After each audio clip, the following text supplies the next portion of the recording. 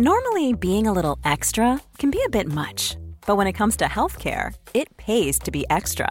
And United Healthcare makes it easy with Health Protector Guard fixed indemnity insurance plans. Underwritten by Golden Rule Insurance Company, they supplement your primary plan, helping you manage out-of-pocket costs without the usual requirements and restrictions like deductibles and enrollment periods. So when it comes to covering your medical bills, you can feel good about being a little extra. Visit uh1.com to find the Health Protector Guard plan for you.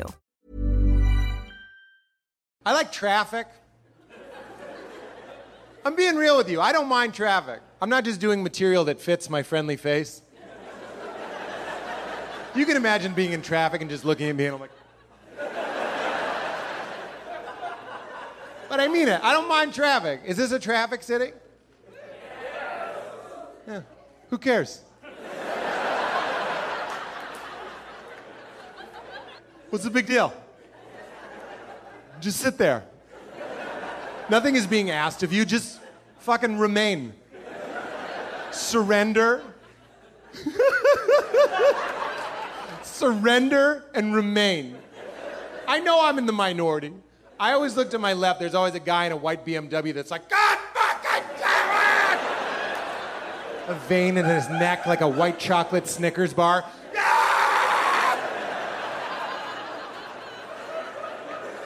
Like, where are you going? Hello and welcome to The Last Laugh. My name's Matt Wilstein and I'm a senior writer at the Daily Beast.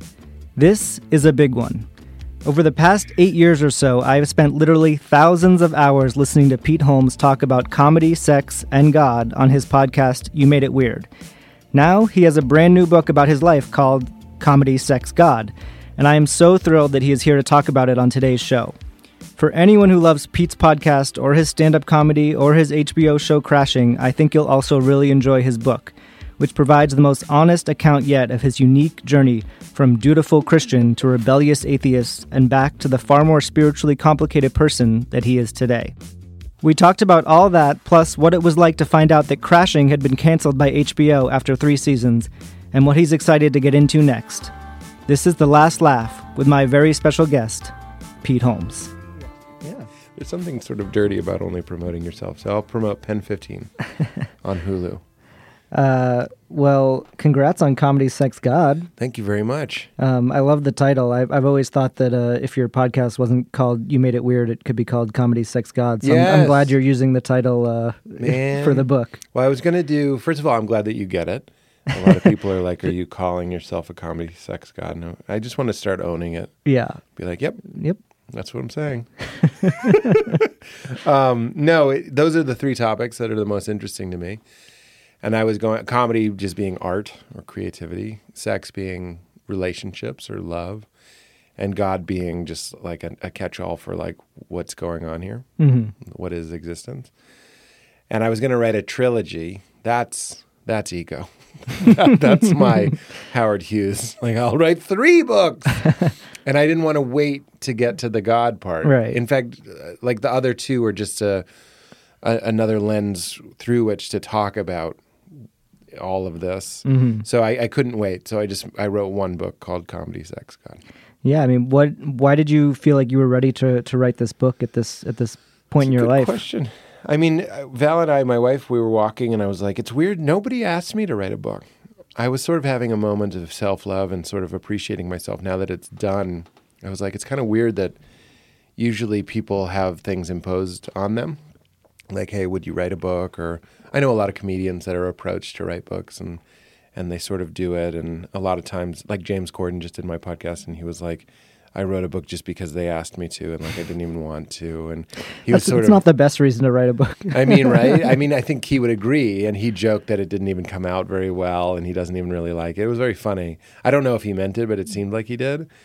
And I was just sort of like, oh, I've just been looking for a green light. I've been looking for a green light because the hard thing about being very interested in religion and spirituality, which is very embarrassing. It's just like it is embarrassing. Like, unfortunately, in our world, and I totally understand, it's embarrassing to be interested, or it can be, to want to talk about these things.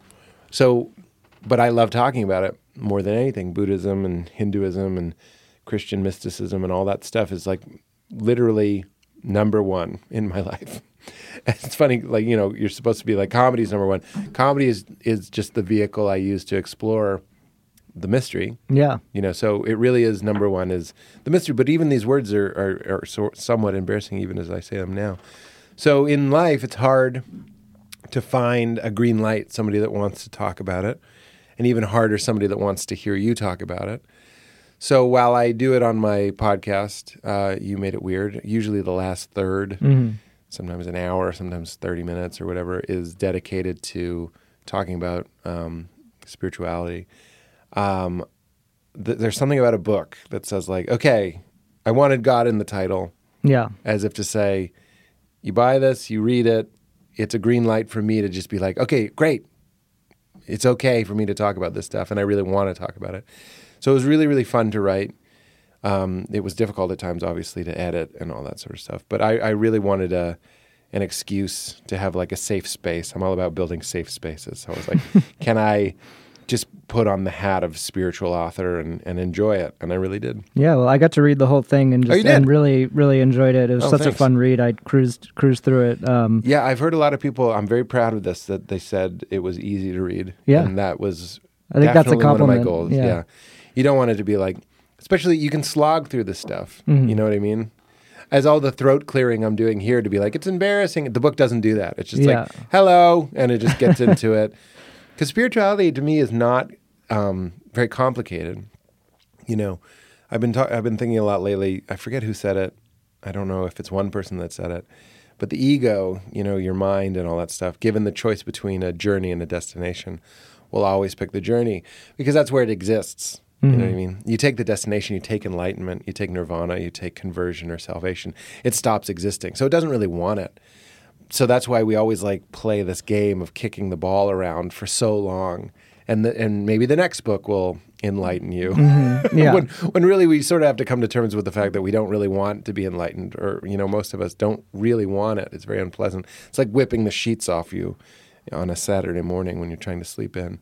So spirituality itself doesn't have to be as complicated as we make it. I think sometimes for fun, like it's a fun hobby to sort of play the, well, what if we looked at it this way? What if we looked at it this way? When really it's all just pointing you to like, you're not who you think you are. You're part of something that is one thing, that's a mystery, that's infinite and ineffable. And that's not that hard to surrender into. So you definitely give a lot of yourself in this book. You reveal a lot of yourself in this book. Are you maybe even more than your podcast, or more than Crashing in some ways? I tried. Are you anxious for your? Do you know if your parents have read it? Will read it? I just sent it to my parents because my mom wanted a signed copy. Yeah. So it's weird signing a book to your mother for Mother's Day when you know that you talk about having a three-way in it. You know, it's just like a weird thing. So much of my art, or whatever you want to call it, the stuff that I make, at a certain point I had to start telling my mother, it's not for you. You know, she watched Crashing, and at a certain point I had to just say like, Mom, it's okay for you to watch these things. I like that you watch these things, but like, I really want to, because you're my mother and because there's a lot of psychological baggage here, I would just say, just tell me it's great. And I know that's sort of weird, but I was like, I can't handle it. Yeah. Like if you were going to tell me that it's weird that you see my butt or something, I just don't want to hear that from you. Save that for your girlfriends. Talk about Dad with Dad. All you can say, I literally was very firm about it. I was like, all you can say is great. We loved it. That's all you can say. That's all I care. Just we loved it. Even if you didn't, just tell me you loved it. And the book is, you know, there's stuff about them. I sent my mother and my brother the first chapter. The reason I didn't send it to my dad was my concern wasn't what they would think about it. It was more, am I remembering this correctly? And, you know, we all have a habit or an ability to change memories and stuff. So I just wanted to be like, am I remembering this correctly? Did Mom and Dad fight every night? Is that correct? Like, that's how I remember it. Was it correct? And my brother would be like, yep, that's right. And my mom would be like, yep, that's right. And it's not to hurt them, but I wanted to let people in. My favorite part of, it's weird to say, but of Born Standing Up, Steve Martin's book, is when he talks about the trauma that sort of made him funny. Yeah. So I wanted to include that. And while I'm a little bit nervous as to what they might think, not so much what they might think. I'm nervous that might hurt them. That is a huge part for me of being an artist or being a creative person.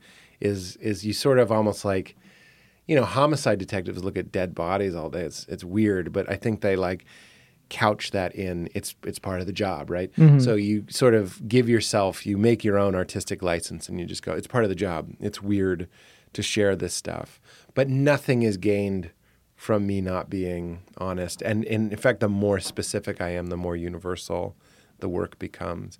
So people tell me like, oh, I had a family like that as well, or my first sexual experience was like that as well, or this, that, or the other. And that's what I'm here to do. I'm trying to relieve suffering, not create more suffering, but one of the ways that I find I can relieve suffering is by sharing some of my own. So I was very deliberate to like try and dig deeper than I even do on the podcast, sort of memories and stories and ideas that require more silence than there is on the podcast. Like you really have to sit and kind of like try to remember, almost like hypnosis, and dig deeper. So people that listen to the podcast, I know will find stuff in the book that they didn't know. That's what I love about all comedy memoirs and memoirs in general. Is it's like, oh wow, this person clearly was like quiet for an hour and then like remembered like some weird thing from their past. Yeah, and I think it's also fascinating to read the book after watching Crashing too, because there are things that maybe were more dramatized in Crashing than we're seeing the more real version of it. Like for instance, your first girlfriend in LA seemed to have some parallels to the cat character on the show. Yeah. So was that, how did you think about sort of portraying that relationship on the show versus putting it in the book in a more real way? Yeah. It's funny with that specific time in my life and with my marriage and with my mother, often what would happen is I would tell Judd Apatow, who produced the show, I would tell him what happened, what really happened. And he would almost always be like, that's too fucking weird. Or in the case of the girlfriend, I would tell him a story and he would say, no one will understand why you don't just break up with the person. Because I guess it's tricky to show that type of codependence and infatuation.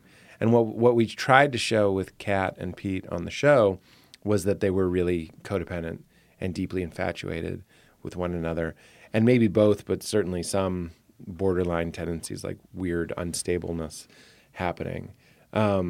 So in the book, what I found very liberating about it was that there wasn't a second opinion. I cherish and really appreciated Judd's perspective on how to turn something into TV that people would like and not pull their hair out or, stop watching or just hate. So he was very good at that. With a book, something you're reading on an airplane or, waiting for, your friend to pick you up, it's a little bit more intimate, and I can just be like, this is what it was really, really like. And it's brief. That relationship is just one chapter when I could have written a book just about that. The amount of like, for lack of a better term, like fan mail, DMs and whatever tweets, people being like, holy shit, I've been in that relationship where you're just like, it's a heartbreaker where you're really, really, really into somebody. And then just something, like the water goes cold in the shower is basically how it feels. And you just didn't see it coming and you didn't intend it and you didn't expect it. And that's what that felt like. Yeah, I mean, this stuff is clearly, it's always fascinated you in your comedy and listening to your podcast, and just seems like your life from reading the book. Do you feel like you're moving in a trajectory of like thinking about this stuff more and more as you get older? Or yeah. I think that's part of it, because I think, Ricky Gervais says, he talks about nobody's really funny until they're over 30. And I would agree with that. I think there's some really great young comedians, and I thought I was pretty great when I was young. But there's something about the way that Ricky puts it is he says, you realize you're not shit. So there's this sort of like surrendering that comes when you get older. Like I'll do this podcast, or I did a live talk recently, and I caught myself being a little nervous. But when you're 40 and you've done hundreds of podcasts and hundreds of live talks and hundreds of shows and hundreds of dinners and hundreds of drives to the airport and all this stuff, you realize like, and then what? It happens, and then what? Like you just start to get a little bit zoomed out on your perspective, and you get a little bit less attached to the specificity of your Pete's specific or Matt's specific story. And that perspective is deeply spiritual. And it doesn't have to come, like I said, through a symbol system. Something happens naturally and gracefully through just getting older if we're paying attention, if we're being spacious, open people. It's built into our physiology. The slowing down of our minds, the slowing down of our bodies is sort of nudging us towards like, well, what lasts? What is going on here? What is a piece of you that isn't just little Pete, but big Pete? Yeah, and you recently became a father. Yeah. And that obviously plays into this as well. I Yeah. mean, I think there's this kind of cliche, especially with comedians, that when you become a father, or become a parent, everything changes. I think Bill Burr is often pointed to as one of the... Yeah, I just mentioned him so that you would do that. No, but he's often he was kind of this harder comedian, and he still is. But maybe he's softened up a little bit after having children. Funny. How do you think it's affected your comedic outlook? Well, I mean, it's affected everything. Is that you get front row seats. I talk to so many grandparents that are like, it's even better when you're a grandparent because you just visit them and then you don't have to take care of them. I was like, I think you're lying to yourself because it's the everyday moments. It's not just the visit and the giggling. The aunts and the uncles that are like, oh, it's great, but you don't have to change their booties. I'm like, no, it's the changing the booty. Yeah. You understand that? It's not the ride at Disneyland. It's waiting in the line for the ride at Disneyland that's actually going to have some impact on you. And I deeply believe that. The ride is fun, and the grandparents and the aunts and uncles might be like, we had a fast pass and we just went on Pirates and we went home. I'm like, nope, it's looking for parking and it's changing booties. That's where the real, any wisdom tradition is going to tell you the same thing, not just religious ones. Just a wise person would just tell you that that's where the juice is. So the most impactful thing for me is just seeing, okay, so the Christians call it the soul and science calls it just consciousness, just the phenomenon of consciousness, and other people call it awareness. And so when we're talking about false self, real self, what I would say is your real self, your big self, is just that, is just consciousness. And that's what I think God is. And I know that's a loaded word. So we can just say consciousness. And your small self is Matt, is white male American Matt in his 30s, whatever, podcast host. And me, I go comedian, and I catch myself putting a lot of value on that. Like, I'm a comedian.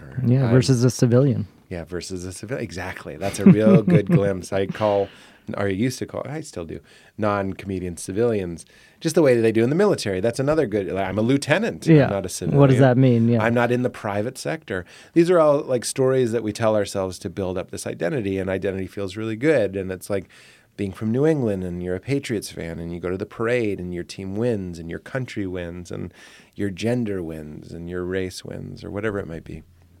And that's all valid and that's all the play and that's the dance. We don't have to like completely denounce that, but like getting too lost in that, like really believing in that story can cause a lot of anxiety and pain and dread and suffering. This is Buddhism.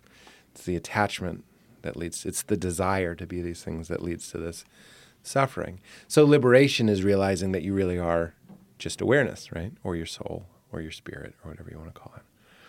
So watching my baby, when I was hanging out with her, especially when she was really young, she's 7 months now, so I'm starting to see her building her preferences and her personality. But it's coming in like a slow gas leak. It's just like fading in very slowly. But at the beginning, it still is wonderful to hang out with her. It's like hanging out with a guru. This is what they talk about when they hang out with gurus. It's someone who's selfless. It's somebody who has nothing to sell you. So she has no story. She doesn't know she's a girl. She doesn't, or has a vagina. She doesn't know that she is white. She doesn't know she's American. She doesn't even know she's a baby. She just is. She just is isness. Yeah. And that's what, God in the Old Testament says his name is I am. I write in the book, I thought that was him being sort of precocious, like, don't worry about it. He's saying God is isness. God is the quality of being. So I got to watch pure being, and I got to hold pure being as it fell asleep. And when I go home today, pure being will look at me and smile. And that is a great reminder. so my favorite Bible verse is, lest you be converted and become as little children, ye shall not see the kingdom of heaven. So it's not about a belief or a philosophy or an ideology. It's about returning to a simple state of awareness, a pure state, a spacious state of awareness where you're saying yes to the world, where you're forgiving the world for being how it is. You're just part of the water. It's like the ocean, and you're just water in the ocean, and you're just like, yep, this is what it is. So there's less resistance, there's more flow, and that is what it's been like being with a baby. And people that, like, so Ram Dass's guru is named Maharaji. I tell that story in the book. And I was just in Maui, where Ram Dass lives, for this retreat, and a lot of the people that were with Maharaji, this like great saint, would meet my baby, and they were like, "This is like being with Maharaji." There is a conversion to little childrenness that these people, these beings, they maybe they do get angry. It's not about just being nice all the time. Maybe they're angry, grumpy, or yelling, or whatever. But they're not attached to it. They haven't forgotten who they really are, and they remind us who we really are. And that's where peace is. That's really one of the most important things I think in the book, is that like peace doesn't exist in our ego or in our story. You can experience peace. Maybe you have a good meal and you have a cigarette and an espresso, and you get that great feeling of like, right? Yeah. And then it goes away. Like when I was in Maui, I had ice cream on the beach and I was eating it. I was like, oh, wow, this is like a Corona commercial. And then, the ice cream's gone, and this is straight Ram Dass. It's like, then you want water, then you got to go to the bathroom, then you got to eat, then you got to, now I'm lonely, I want to talk to somebody. Now I'm a little overwhelmed, I want to be alone. Now I'm tired, I want to sleep. Now I'm anxious, I got to get up. Now I want to shower. It's endless. So you have these little fleeting moments of peace or fleeting moments of joy. When spiritual people talk about joy, I mean, these are my own people. I just catch them talking about happiness, Yeah, which is different. Fucking nonsense. Circumstantial happiness is a fucking fool's errand. It's stupid. Like you open Netflix and you're like, I think it actually makes that noise when you... Or HBO makes the noise. Oh, exactly. Yeah. Like I can be okay for now. But a non-circumstantial joy, a non-circumstantial peace can only exist in your soul, can only exist in your base awareness. So the practice of spirituality is trying to step deeper in and spend more time in the now. And the now is where your soul is, and it's where God is. And it's not just to believe the right thing or be a member of the right group for when you die. It's to experience it here and now, something that will actually, it's very practical, make you feel less afraid because you know who you really are. Coming up, Pete Holmes reveals how he found out his HBO show Crashing had been canceled. I do want to talk about Crashing, which I just want to tell you, first of all, is I just love the show so much. I feel like it was like made for me. Oh, good. Why is which that? Just because I love comedy so much. And it's, I feel like there's probably a lot of people out there who felt that way about the show. Yeah. And, are sad that it's not going to be on anymore. Yeah. Judd revealed that it had been canceled on his Conan appearance. That's at least how I found out. Yeah. How did you find out that you weren't going to be... No, I'm just kidding. I actually found out the day that I recorded that Adam McKay podcast. Oh, really? Yeah. And I told him, it was actually a great story. I told him afterwards. I didn't tell him before. And I said, Crashing was canceled. And he was like, oh, I'm sorry. And then he went, how many seasons did you do? And I said 3. And he went, I'm not sorry. And I thought that was a great perspective because so if Pen 15 didn't get a second season, it would be different for me than for them. For them, that would mean that their year freed up. There's more layers to it. Mm-hmm. So I was able to be a little bit, I had something else to lean into. I was like, I can be with my daughter more. I'm a comedian, and comedians are like sharks. We like moving, we like novelty, we like moving and finding new things and stuff. So I could sort of position my grief into that direction, and that sort of alchemized it into gratitude and kind of wondering what would be next in a good way. But the fans, to them, that's not their lives. I've been working on the show for 4 years. It just means a show that they like isn't coming back. So it's almost like it was probably even harder maybe for a really big fan of the show than it might have even been for me. Because I could just go like, oh, wow, I've been with these same writers for 4 years. Yeah. We sat in the same seats, like it was starting to feel a little trippy, like Black Mirror-ish, that I was like, I'm back in this seat and you're at that seat. And it all starts to sort of blur together. That's not to say it was bad, and I would have liked to keep going. But it was different for me. Yeah. Well, I think you ended on a great final episode as well. And we knew that too. Yeah.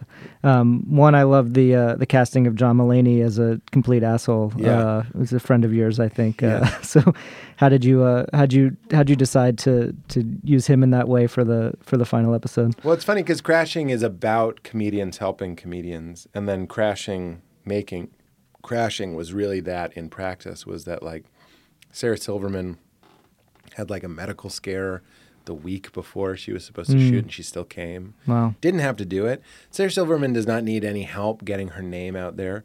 John Mulaney does not need any help getting his name out there. These people like did it out of love. I really believe that. Like Mulaney is one of my oldest friends and one of my best friends, and I love him very much, and one of my favorite comedians by far. And, you're like, if we bend over and backwards and try and make it like as easy as possible, can you find a couple days to do this? And he would do it. And it was awesome in the middle of all his touring and stuff. But we joked that was like the real Mulaney. I was like, we're going to write it the real Mulaney. Because John and I love being jerks. Like when we hang out, we talk so much shit. It's just so fun, Yeah. For all this like spiritual stuff, there's also just an appreciation. Sometimes I'll be talking to like quote unquote spiritual people, and I'm like, I'm sorry to gossip, and then I'll go, what am I kidding? I love it. This is so fun. Let's just get in the fucking shit and gossip and enjoy it and be God gossiping right now. Yeah. So Mulaney and I love doing that stuff, and I think especially nice guy comedians like he and I that are sweeter, and we love going against that type and showing some of our darker side or more, funny, kind of nasty. I don't know what the word is. It's not really nasty. It's just sort of like brutally honest kind of side. So he enjoyed playing that. And a lot of his best lines are riffs, and it was very natural for him to be an asshole. I'm kidding, of course, Sean. And the episode ends with this, first great set at the Comedy Cellar. What did it feel like to shoot that part? And is that based on sort of a real? Were you thinking about a real experience when you were doing that? Well, we wanted to show that, like, through the whole series, Pete's sort of doing a type of comedy that I really like, but can be very fluffy and just sort of light, and he's just sort of talking about, ice packs or whatever. And then he has this toxic, at times, relationship, and then he does a joke that's about the relationship, and he sort of comes alive sharing his pain, So instead of just being like, isn't it weird that, or have you ever noticed this? He's going like, God, this drove me nuts that my girlfriend would make me miss the train. And in that sharing it with the audience, he comes alive. I'll tell you, the main difference between being single and having a girlfriend for me in the city is missing the train. When I'm single, listen to me now, when I'm single, I don't miss it.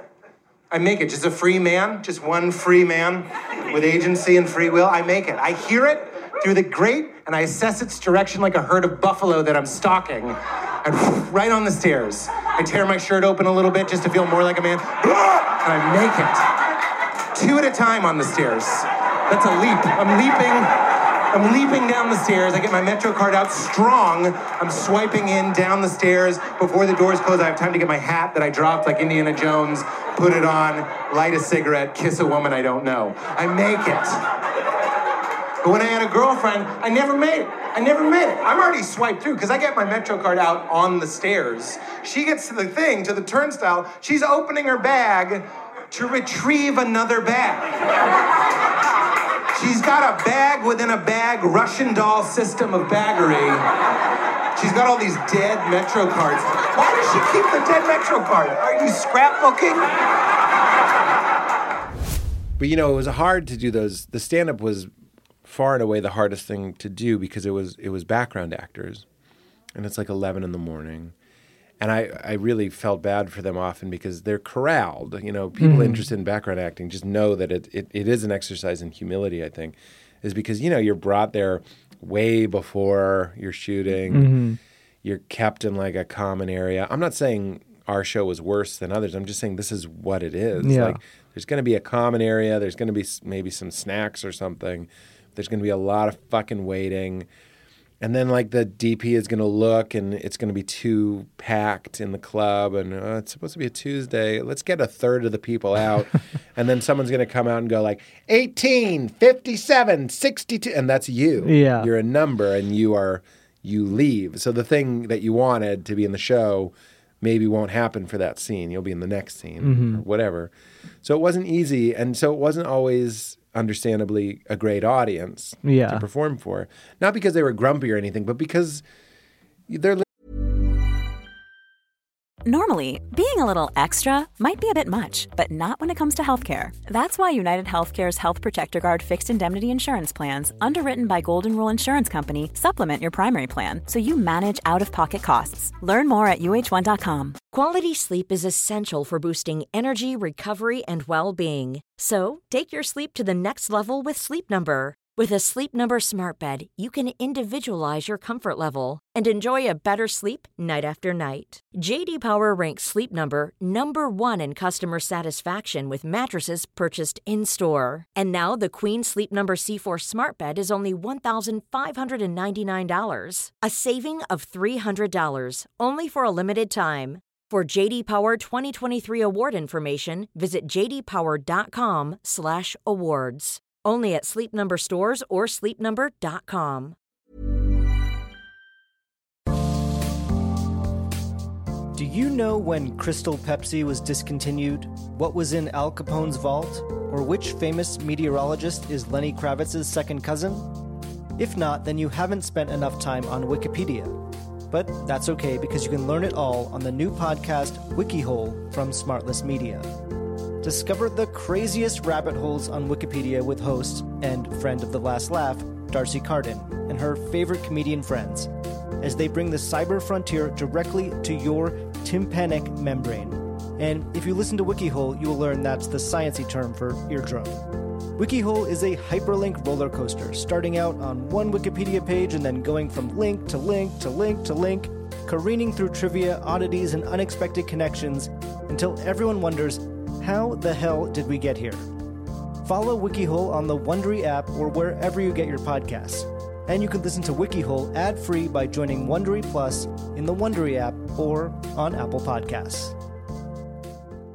Listening to the jokes in the wide shot, then they're listening to the same jokes again in the close-up, and like I said, it's 11 a.m. on a Tuesday, and some of them are tired or bored or looking at their phones. I mean, if you watch the Temple episode of Crashing, I think we removed it with VFX, but like there was a guy with an earbud in.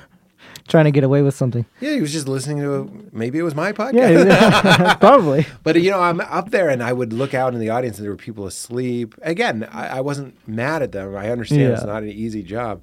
Or you'd see people on their phones or you see people listening to one earbud.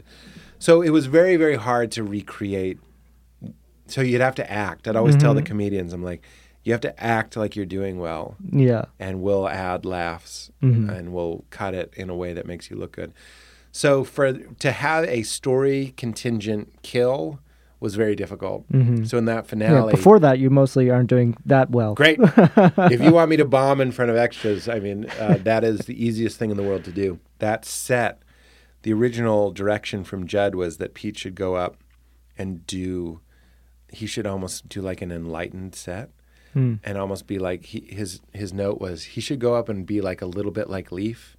So it should be like 3 seasons of all these conversations and talking to Penn Jillette and talking to all these people, talking to Sarah Silverman, should come into play and Pete should really get it. So we shot it and I did this really not hilarious, but funny, set about how we're like all confused and we're on a planet and we're floating in expanding space and no one knows what's going on and that's okay. And it really like everybody that was there, myself included, we got the chills. Like it was like this very beautiful set. Yeah. And I said that it was my favorite thing that we had shot. I was like, that's it. That's the best thing we've shot. And when they showed me the cut, it's like, that's my favorite thing we've shot.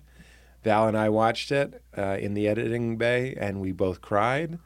And my showrunner, Judah Miller, he was emotional. And we were just like, this is the best finale ever.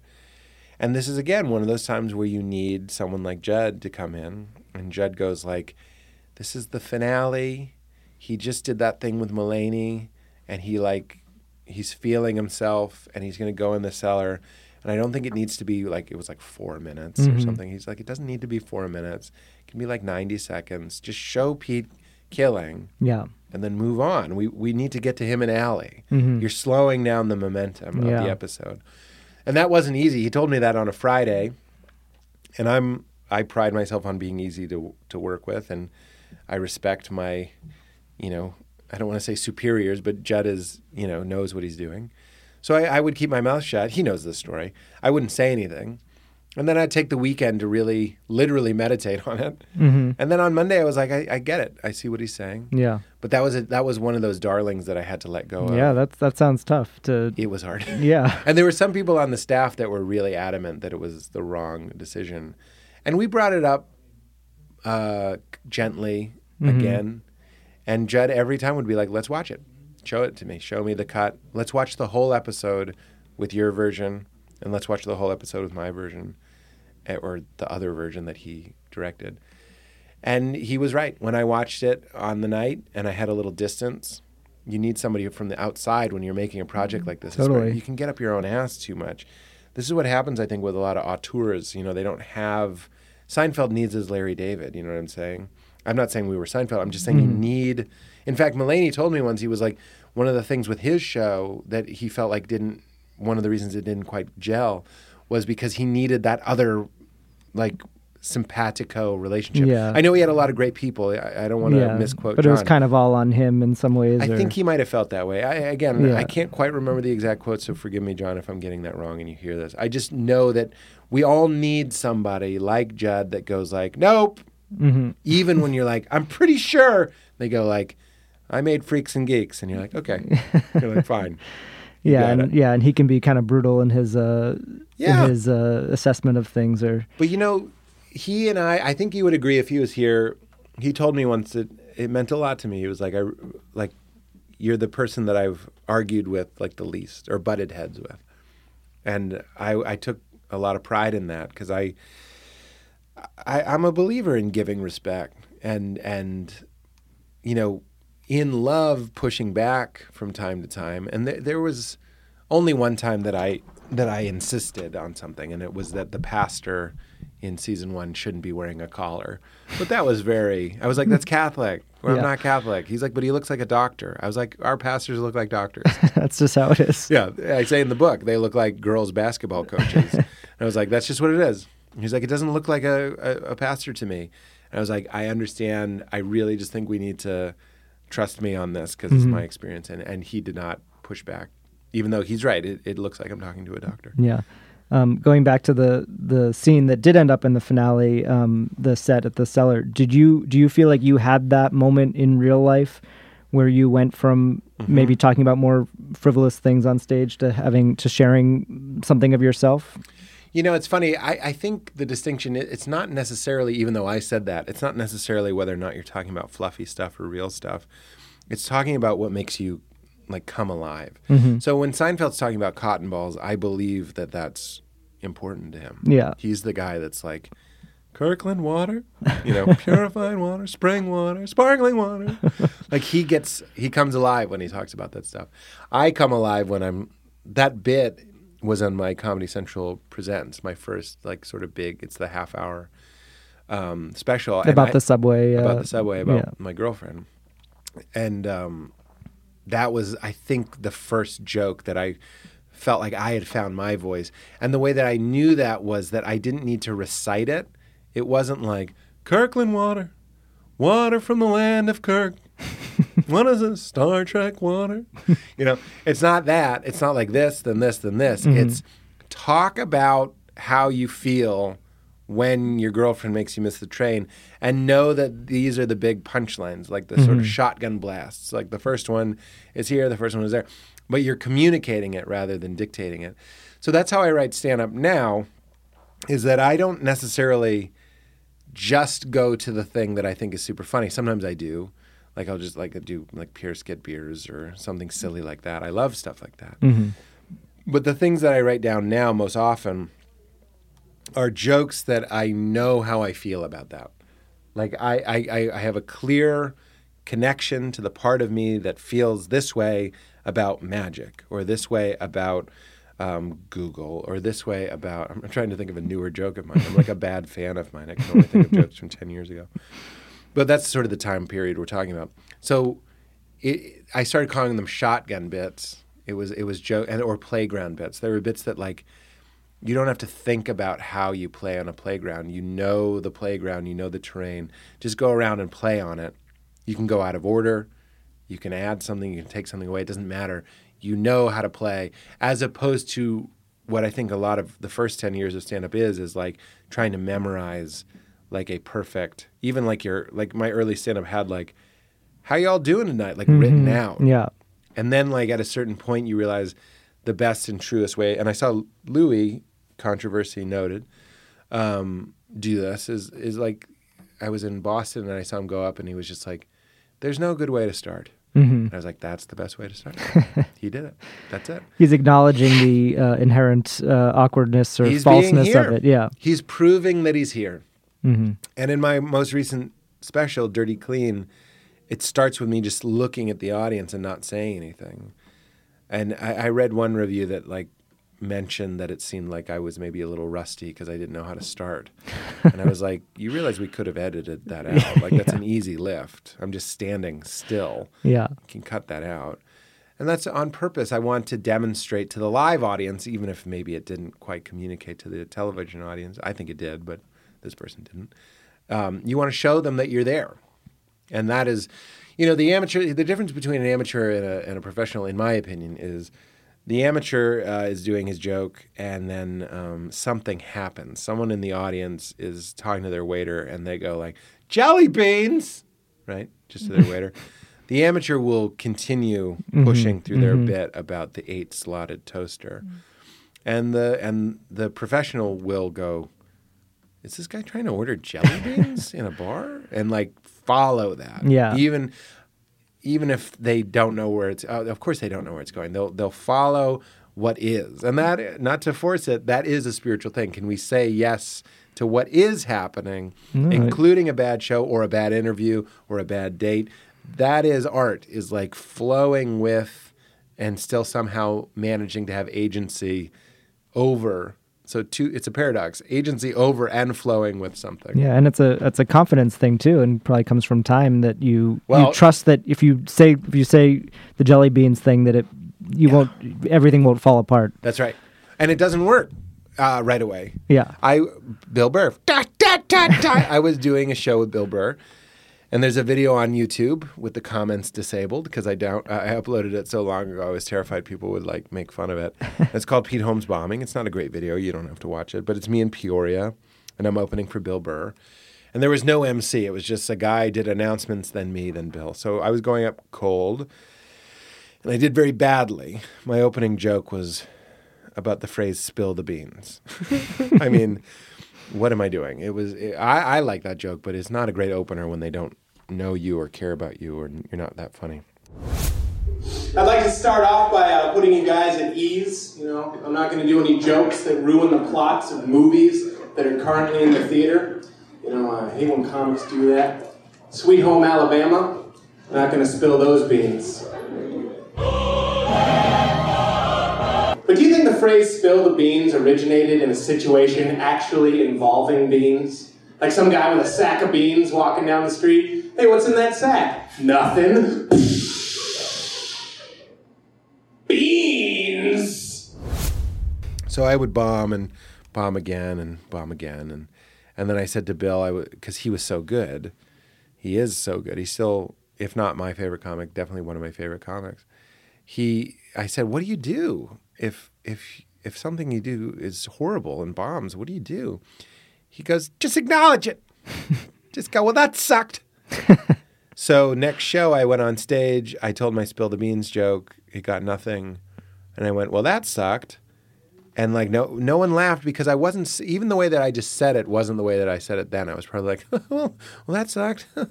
Like I didn't have the roots in the ground. And I didn't have the joke that was good enough to follow a declaration that you suck. If you go, that sucked, and then you do a Bill Burr bit, yeah, you're fine. But so much of comedy is doing a joke that sucks, and you can't acknowledge that it sucks because it's all you have. Yeah. You're a salesman selling bad knives, and you just have to sweat through it and go like, well, this one can cut a penny. And it's a fake penny. That's comedy. Yeah, and you demonstrate that also in the final episode of Crashing when you acknowledge that they announced the wrong name when you walk on stage at Town Hall. Oh, there you right? go. That's Jelly Beans. Yeah. That's going, it's not Ben Holmes, it's Pete Holmes. And then following that and telling the story that you probably weren't planning on telling about Well, that's about John the whole and, series. That's the whole series is about making friends with change, right? So when the show was canceled, people were like, you must be devastated. And I was like, I made a show about making friends with change. I think I'm okay, maybe definitely better than I used to be at dealing with change. So I can roll with this. And that is what the show is about. He makes friends with the guy who has sex with his wife. That's a metaphor. If we don't know what myths are, this is a myth. I didn't really become friends with the guy that had sex with my wife, but metaphorically I did. I made friends with the idea that my wife had an affair. So how do you tell that in a mythic way? You become friends with Leaf. Leaf becomes your friend, and he ends up helping you. That's a great example of a myth for me. Coming up, Pete Holmes opens up about filming his last scene with Artie Lang in the Crashing finale. So now that this show's over and you have the book, I mean, were there stories that you wanted to tell in the future of the show that you are maybe thinking about telling in some other way or in other platforms or any of that? It sounds like a marketing ploy, but it's like the book sort of is the fourth season of Crashing. I don't really say that a lot because it sounds so phony and show busy. But it's like if you wonder what happened after that, that's what the book is about. It covers meeting Conan. It covers getting my talk show. It covers meeting Judd. It covers getting Crashing and all that sort of stuff. So I'm wondering now, I don't know how to do it. There is more story to tell. I don't think it would be about me directly, my literal story. Yeah. So I'm like, who else can we make up a story? Can we tell someone else's story? But I really don't know, and that's okay. There was one last Artie Lang appearance in the finale as well. Have you heard anything from him? Are you in touch with him? I know everyone has been concerned about him over the last well, to know few Artie months. is to be concerned about him. I say that with love. I would say that if he was here. He's heard it. He knows. Yeah. Nobody knows Artie and how Artie is perceived better than Artie. So there's nothing you can say that's going to be like, wow. He wouldn't be like upset or offended, I hope. But the way that I get in touch with Artie is by texting a friend of his that's sort of like an assistant or a friend. He's really like a friend. So you can't text Artie, when he's in rehab, he doesn't have his phone, so you have to like talk to him through somebody else. So I haven't talked to him directly. I saw that video of him working. But I don't know. It was a little bit sad shooting that scene because Artie was sort of coming undone by that point. And I remember, he's at the table and Pete's in a suit and Mulaney's in a suit. And he sort of goes back and he sits at the table with the new guys, like with John. It's not to say that he's like leaving Artie, but in a way there's sort of like this hint at like, well, now maybe he'll go this direction. And that sort of broke my heart a little bit to see that image of, and John makes fun of Artie. Yeah. So there's sort of like a high status like play going on there. So that was heavy for me. If there's one thing that I wish to make a fourth season for, it would be to redeem Artie a little bit more than to have that be the last time we see him at the table, sort of going like, oh, look at Pete. He's in the club. It's sort of like a breakup. Like, he doesn't need me anymore. He got in the club. He has his own apartment. His future's looking brighter. Mulaney is like the golden boy of comedy, and now John likes him. So it's hopeful for Pete, but like I wish all 3 seasons, we kept pitching to Artie. We were like, look, as if you need one more reason to get well. And I know he wants to get well. But if one thing's for sure, addiction is a straight up disease. It's a real disease. I know people know that, but like, you know it now. I like know it. I've experienced it or seen it, witnessed it. We were always like, we want to do an episode where Pete is going to the dark side and Artie is wearing a sweater and has his hair combed and is like maybe even found the Lord or something, like, and is trying to convert Pete. Yeah. We thought that was so funny that like he would be wearing khakis and drinking a Starbucks and just like pleading with Pete that he should smoke less pot or something. Yeah. And I still, hold out hope that, I think he's clean now. He's in rehab, and it might have been one of the longer periods that he's been clean. And that would be, I haven't thought of a story for Crashing, because they were sort of like you could do a movie, and I was like, I don't know what the movie would be. Right. But if there's one thing that would be interesting to me, it would be like that story for Artie. What would that story be for him? Yeah. Because that is one of the dangling threads. So I think we have to start wrapping up, but I want to do a quick speed round, going through some sort of major moments in your career, a few of them, and see what sort of the first memory or story or thing that comes to mind. Cool. You used to do warm-up for The Daily Show. Yeah. So when you think about that, what comes to mind? Well, I mean, I think like a lot of warm-ups, our first story will always be the day that they needed 45 minutes. You'd go out, and usually it would be about 5 to 10 minutes. But there was a time that I did it, and, especially with The Daily Show, they're doing the news of the day. Something would break or something would change the story, so they're doing some frantic rewrite. And I would go out. And, you're doing your best stuff at the top because usually that's all you have to do. And then there's another 35 minutes. And I remember that very vividly. I also, we did something sort of like this based on the show, was I would go into the crowd and there was this older woman to the right, stage right. And I started sort of making fun of her. I remember I just said, thanks for taking a break from knitting to come to the show. And no one laughed. I was like, that's not that mean.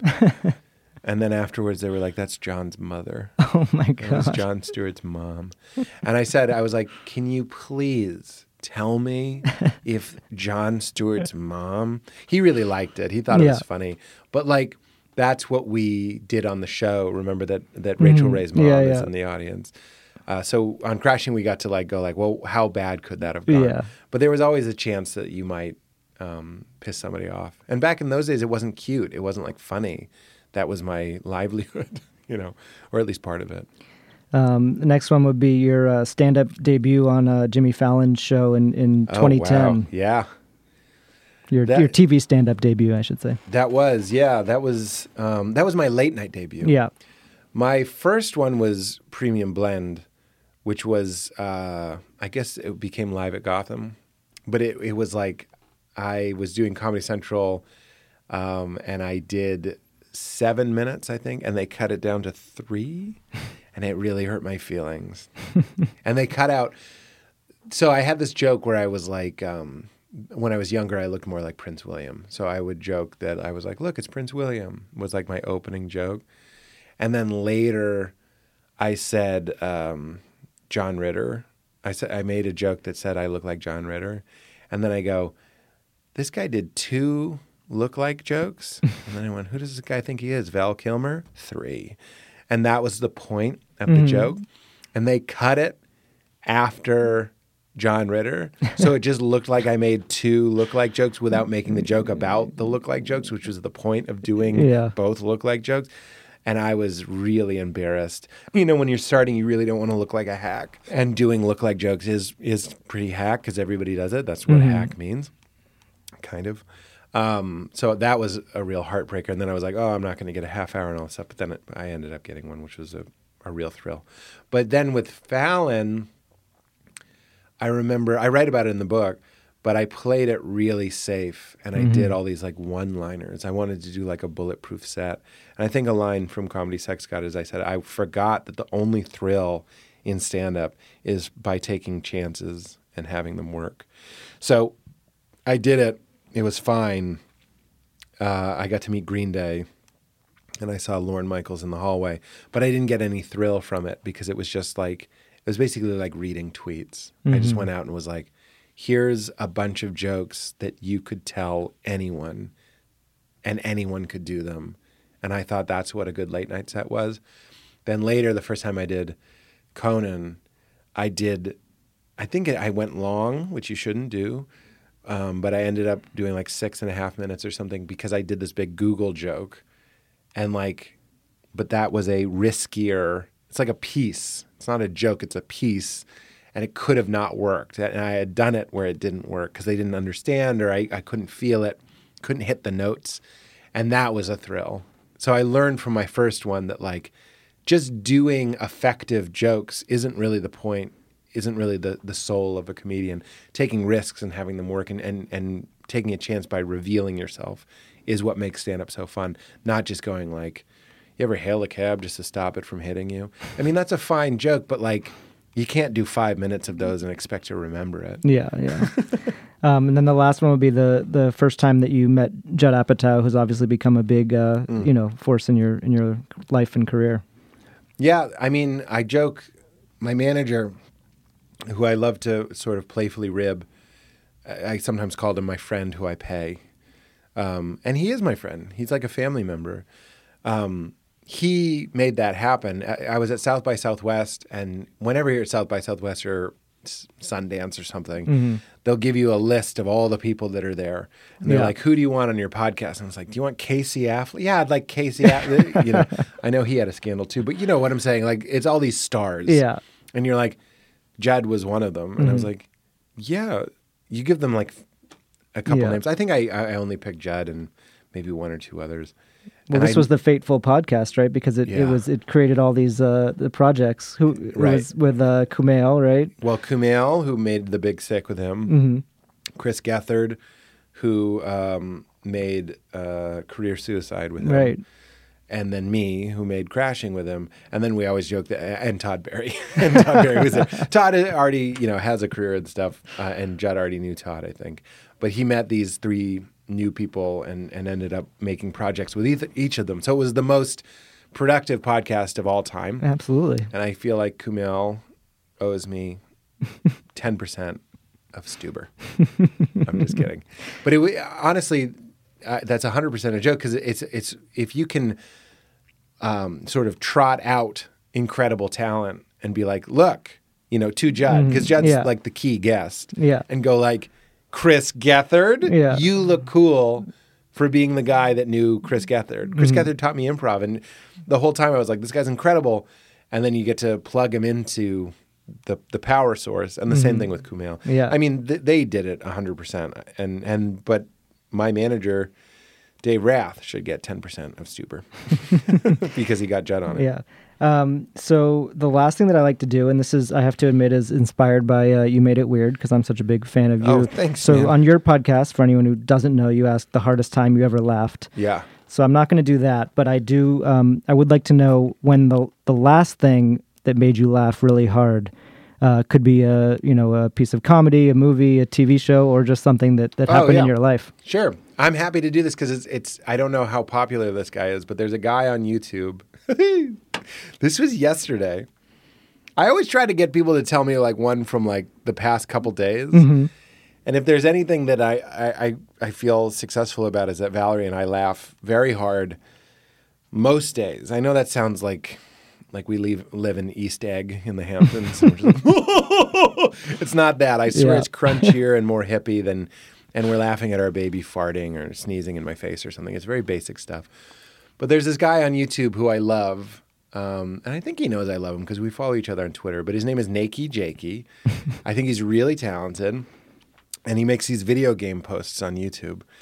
And he made the first one that I saw of his was about how Red Dead Redemption 2, there was something missing about it. And I love Red Dead Redemption 2. Did you play it? I don't, but... It doesn't matter. It was like this highly... I'm sure a lot of our listeners do. So. I'm sure, most of us. And if they want to advertise with us, Rockstar? No. I mean, sure. They can advertise with me, too. I only do ads for things I love, so I would do Rockstar. So anyway, it was like 10 years in the making, this like anticipated game, and it is a masterpiece. It's a 10 out of 10.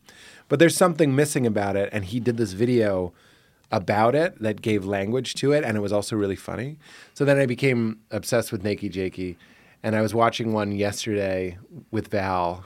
We were waiting to watch something together, and while I was waiting, I put on his video about video game box art, and he showed the box for the Mega Man cover in Japan, and it's this cool, like, remember Mega Man for Nintendo?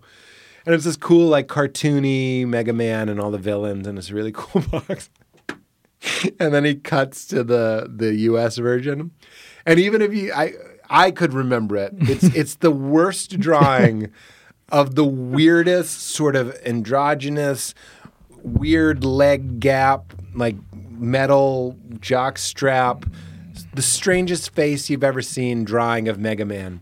And he cuts to it in such a way and with like this type of reveal, and Evanescence is playing in the background.